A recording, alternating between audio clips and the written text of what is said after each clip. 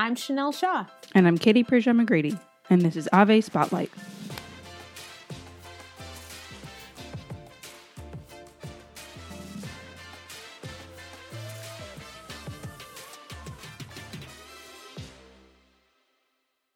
Today we are visiting with Carolyn Pirtle, author of 10 Ways to Pray, a Catholic Guide for Drawing Closer to God, a new book in the McGrath Institute for Church Life Engaging Catholicism series.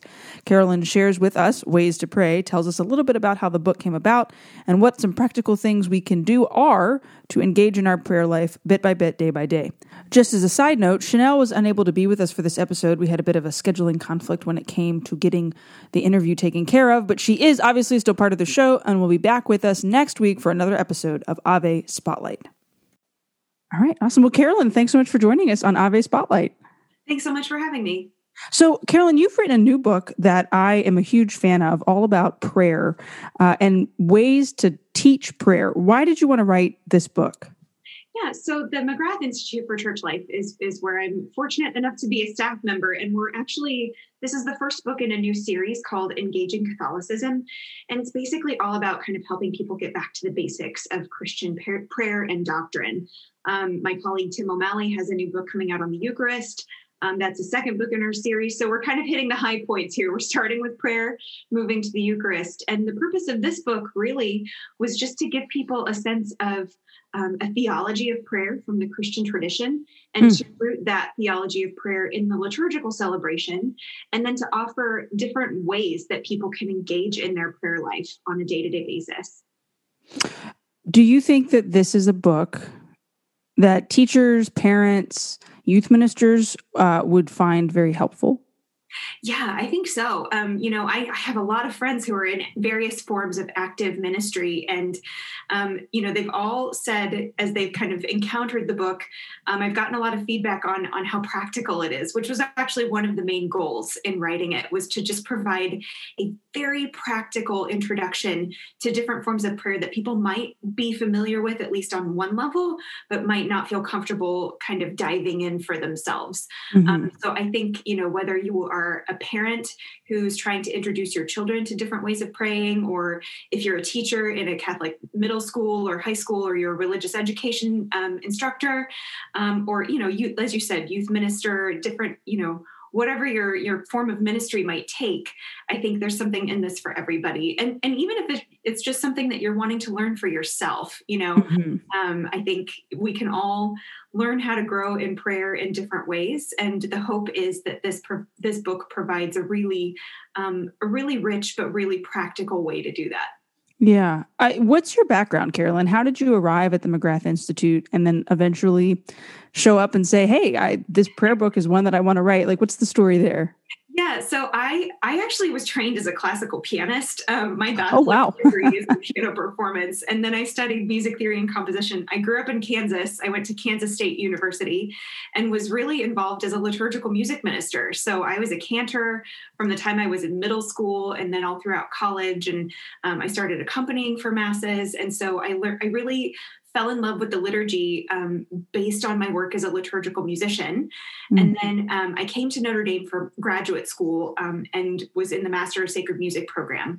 And so that's how I kind of became acquainted with the work of the Institute. I was involved in a program called Notre Dame Vision that's run out of the McGrath Institute for Church Life. And of course, I was the music director and the accompanist for that program. And so music was really my point of entry. And I came back to the Institute in 2012 after leaving for a few years to go do some work in Ireland and then in Chicago. And when I came back to the Institute, I was basically doing work in liturgy and music and in theological aesthetics and, just a bunch of different things that kind of played to my strengths as a musician. And in my work, at the Center for Liturgy, is how I kind of became acquainted with these different forms of prayer and with different ministers who were, involved in trying to teach other people how to pray. So that, popular culture and devotional Catholicism became real areas of interest of mine. And when the time came to kind of figure out who was going to write the book, I had helped one of my colleagues in our communications department develop an ebook that was basically kind of the kernel of what became this book. So there was kind of a little trial run, I guess, with that ebook that we made available through the McGrath Institute. And then that later became the book as it is now. Yeah. So it sounds like prayer and the study of prayer, the teaching of prayer, worship through music has been a huge anchor of your life. With a book like this that is going to go out into the world and is a very practical resource, what would be a tip from the book about building a prayer life for myself? I'm a busy mom. I know a lot of our listeners, they're probably dropping their kids off at school, or as they've downloaded the podcast, maybe they're cleaning around the house. Sometimes prayer is a hard thing to fit into life. What's a piece of practical advice you have to offer those folks? Whatever time you have to give to God is never time wasted. I think that would be how I would characterize it. So, whether it's, even if it's just 5 minutes that you can steal for yourself.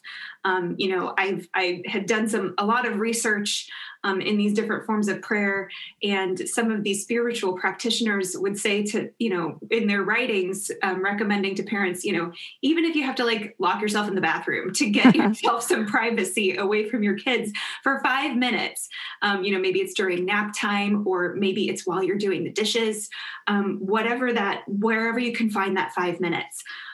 Just start there. Start wherever you can. One of the first practices that's unpacked in the book is literally just praying the Lord's Prayer 3 times a day. And this practice of prayer is ancient. I mean, the first Christians in the first century, we have a record of the Christian communities performing this practice of prayer, where it's literally just saying the Lord's Prayer 3 times a day. So morning, noon, and night, typically. And that's a practice that, if you were to do that, it would take less than 5 minutes of your day. But even that little amount of time given over to God, that's like the 5 loaves and 2 fishes that we're able to offer to God, right? And He will multiply that in ways that you can never even imagine. Yeah. Yeah. I mean, even just it's building the muscle. Yes. Okay, I'll say the Our Father in the morning, at noon, and at night. Well, then I might end up starting to say it every hour of the day. It becomes something that, not commonplace in habit, but a commonplace in habit, a good habit, at least in that sense. So we end our show every week, Carolyn, by asking our guests what a reason for your hope is for the week. So for the upcoming week, if you need a second to think, I can answer. But that's the question. What's a reason for your hope this week? So in South Bend, where the University of Notre Dame is, where I live and where I work, winter tends to hang on for a really long time. And we live in what we call the permacloud. The sun goes away for weeks at a time, and it can be really hard to hold on to hope in a South Bend winter. And this past week, it was like when we turned the calendar over to March, it was like the sun came back. And the days started to warm up. And so just the return of the sun was a reason for me to hope this week. And then in the midst of that too, I planted tulips for the first time ever this past October, and they're starting to come up now. Oh, wow. So I see that return of the sun, and I see the return of nature. The birds are starting to come back, and you can just see these signs of life in the world of nature. And that for me right now it's just such a gift and a joy after another, long winter, after a winter of isolation and being away from people. That has been a real reason for hope for me. That's awesome. That's a good reason. I find that my mood is often affected by the weather as well, although ours is not nearly as permacloud down here. My reason for my hope this week is super simple. My whole family is now vaccinated. So we have already kind of been in the bubble with each other, but now our bubble can slightly expand to the other vaccinated folks, like CDC recommends. And so a dear priest friend of ours is also vaccinated. So he's coming over on Thursday to do a house mass, and we're going to cook him dinner. And I just can't wait. Oh, it's so exciting. To have some community beyond, I love my family, but we could all, I think, use some other faces to be around. So, well, Carolyn, where can folks find the book and follow you and the work of the McGrath Institute? Yeah, so the book is available through Ave Maria Press. So if you just go to their website and type in 10 Ways to Pray, you can order it directly from the publisher. It's also available on Amazon or wherever you can buy your books online. And then I am on Twitter. I think my handle is at Carolyn_Pirtle. If you just type it in, I'm sure I will come up. And then, you can find me through the McGrath website, which is just mcgrath.nd.edu. Awesome. We'll have all of those links down in the show notes. Thanks so much for taking the time. Thank you so much.